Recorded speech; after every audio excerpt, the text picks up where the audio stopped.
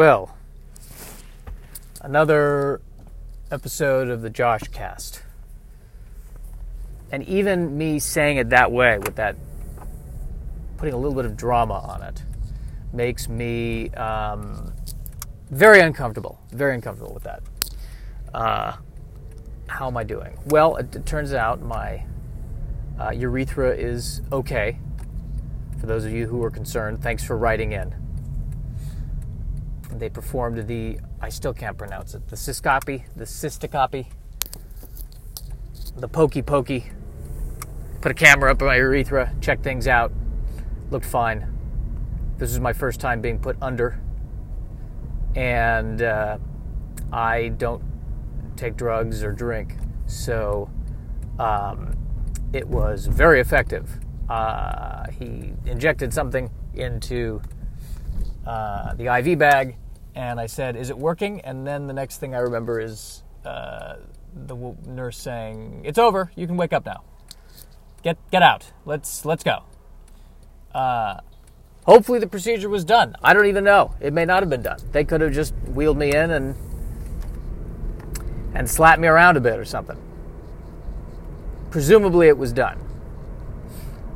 And they say my urethra is clear. My urethra is not like the LA freeway system, so we can celebrate. Haha! Success! Or kapla, as the Klingons would say. And it happened on a Saturday. It took me until the following Tuesday to feel not under the influence of the drug. I was walking around making decisions, doing things Sunday and Monday. Probably should not have been doing that.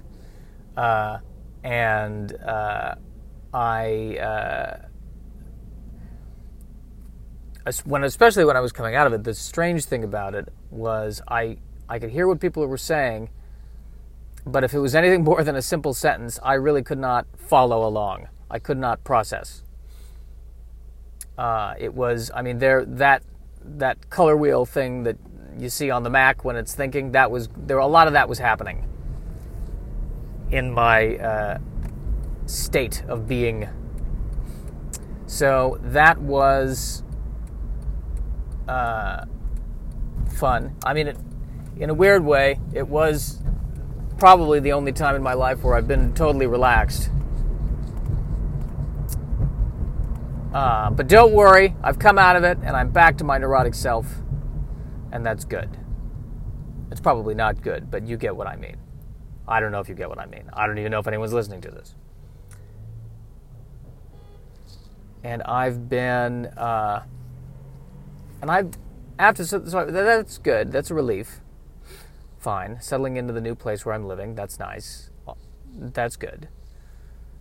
But feeling a sense of frustration because what is my sense of frustration? I think I've come to the conclusion that I'm on the same quest that my mom is on, which is to achieve enlightenment. And the problem is neither of us are doing it right. We should be meditating in a temple somewhere, eating rice and the milk of a yak. That's how you achieve meditation, or that's how you achieve enlightenment, through meditation and drinking the milk of the yak. We are not doing that. We are trying to achieve enlightenment through anxiety, and I think that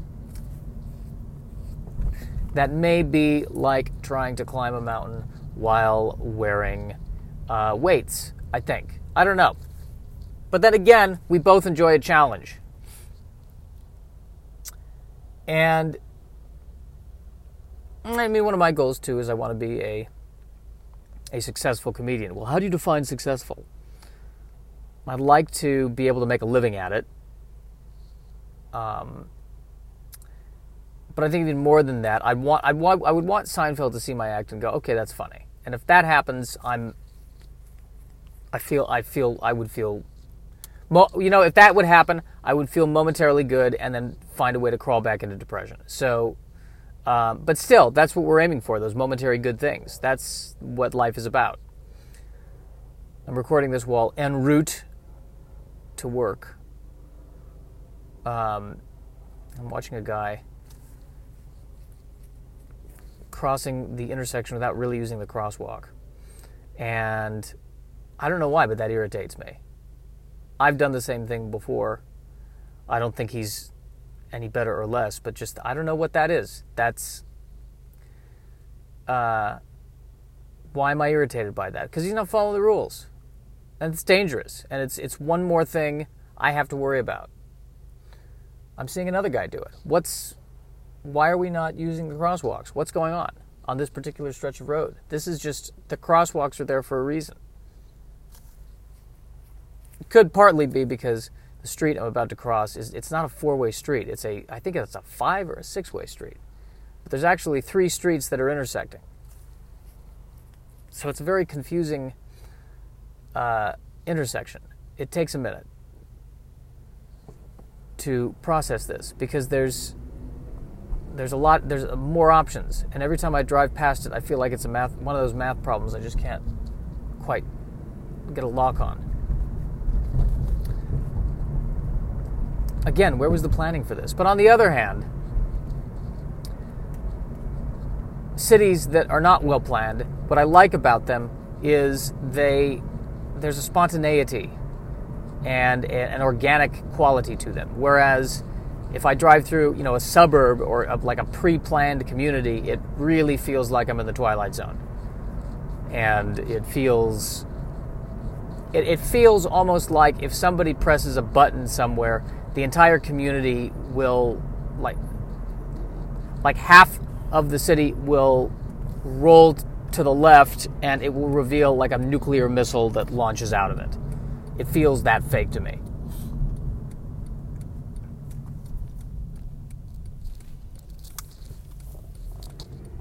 Okay, that person's using the crosswalk. Good for him. He wins. Excellent. Good. I think the problem with this podcast is that there's no point to it.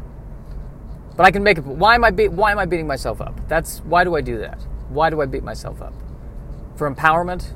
If I beat myself up, then no one else can beat myself up. Then no one else can beat me up. I'm beating myself up. Well, you could say my podcast is terrible, but I have beat you to it. I've beaten you to it. Grammar, I have beaten you to it.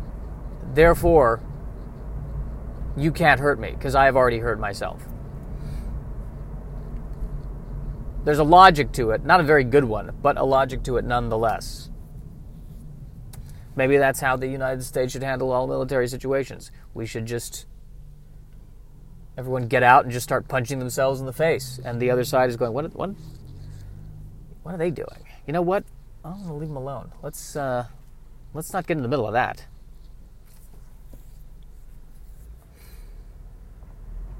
But that's part of that weird neurotic belief system that I've developed, which is if I beat myself up, like if I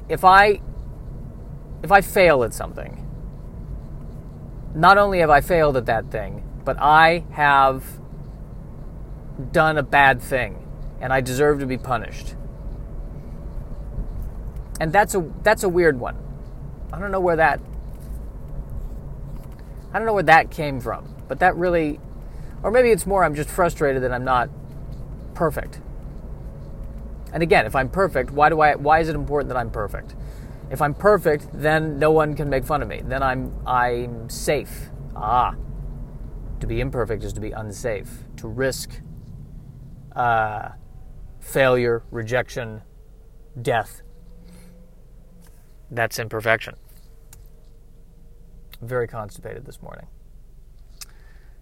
Now, I feel like that thought should not have come right after the previous thought. But if we're talking about imperfection, then I need to embrace the fact that that is what I said and learn to love my imperfections and learn to love my constipation.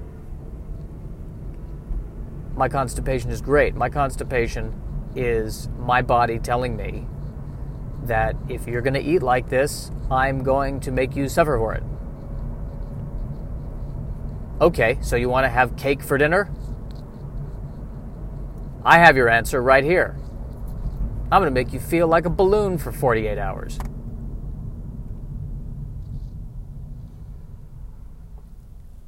La Paz liquor. I don't know, I shouldn't be doing that in a podcast because now I'm theoretically telling you where I am. Not that I don't know if there's anything wrong with that, but, well, I mean, if the wrong people find out. But who are the wrong people? The Josh hunters. People hunting Josh. We know Josh is out there. We've got to stop him from talking about his poop. Send the team. I'd like to send a team somewhere. I'd love to send a team somewhere. To have the power. Send the team. What did Jenkins do? Oh, that's not going to happen. Send the team! Even better if I had multiple teams. Which team, sir? You know what? Send Team Cobra. Sir, I think that's a bit extreme. Not for Jenkins! Not for Jenkins! You're going to send Team Cobra? Team Alpha? Team Golda Meir. Send all three. I feel decent about that riff. Not rift. Rift is something else. Rift is a rift is a rift. It's a split, a breakup of some kind. A rip. A rift is a rip. Those episodes of Star Trek The Next Generation, they pass through a rift. The rift is never a good thing in Star Trek The Next Generation. If there's a rift, turn the ship around. You're in trouble. And then usually in the episode, the rift has to be, we have to repair the rift. How do you repair the rift? By realigning the harmonics of something. Oh, got it.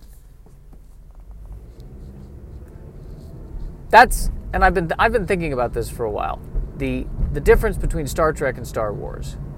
And one thing I love about Star Trek that I don't see in Star Wars is I love in Star Trek how when there's a problem, the solution is found using logic, science. They use their heads. Whereas many times in the world of Star Wars, the solution just seems to be trust in the Force. And if you trust hard enough, my magic will beat your magic. That's what many episodes feel like. Although, Rogue One was not one of those. And Rogue One, I would say, actually, of all the Star Wars movies that have come out recently, Rogue One was actually one of my favorites. Again, because they didn't have the Force. So it was more relatable. But Star Trek, I like that. I feel like there's a villain in Star Trek. I'm going to destroy the entire Alpha Quadrant. In Star Wars, there'd be a lot of drama about it. But in Star Trek, they walk into the conference room and they go, okay, well, Pactar the Third is going to destroy the Alpha Quadrant. Well, what's he going to destroy it with? This Thalaron radiation device. Okay, how do we defuse it? Well, the it's got some coppered shielding. So if we take if we realign the harmonics of the structural integrity field, that'll diffuse the copper plating, and then we'll be able to fire a retroactive particle accelerating beam at it, and that should stop it. All right, great. What time do you want to do it? Let's do it well, we've got play rehearsal at 6, and then we were going to have dinner at 7. We should probably push that to 7:30 because the play we're rehearsing, it's Richard III, and that scene with Richard and Lady Anne, we need to run that one again. So we're going to do that, dinner at 7:30, and then, and then we were thinking of gelato at 8:30. So why don't we do this? Because I would rather we do this sooner than later. Just because if something goes wrong with the particle accelerator weapon and the copper doesn't quite melt, we should budget that in. So I think we should probably do that. Let's do that at 4. Let's do 4 to 6 is Save the Universe. Gives us an hour to shower, and then we go right into the play practice at 7. How does that work for everybody? Worf, does that work for you? Great. Okay, I think that works. Let's let's do that. Go Team Go. And let's get Team Cobra on the works on that. Get Team Cobra on it first. I like Team Cobra. I think they'll enjoy the challenge of this one.